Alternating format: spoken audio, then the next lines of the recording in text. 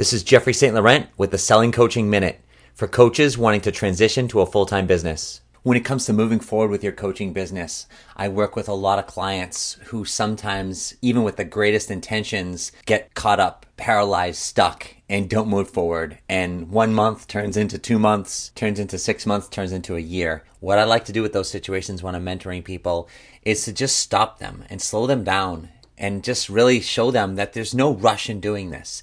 If you're going to really do this coaching business full time and you're going to do it for the rest of your life or whatever it evolves into over time, there's no rush in doing this. What we need to do is find out where you can start from. What's one simple action you can start to take? And can we do that daily or can we do that weekly over the next 8 weeks? And after you start doing that for a few weeks and you start getting better at it, what's one other small action we can start doing?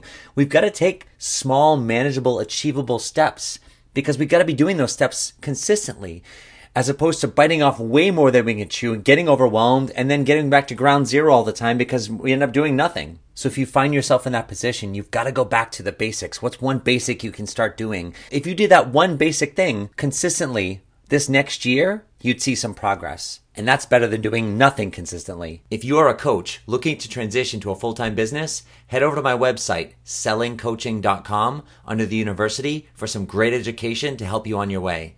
That's sellingcoaching.com.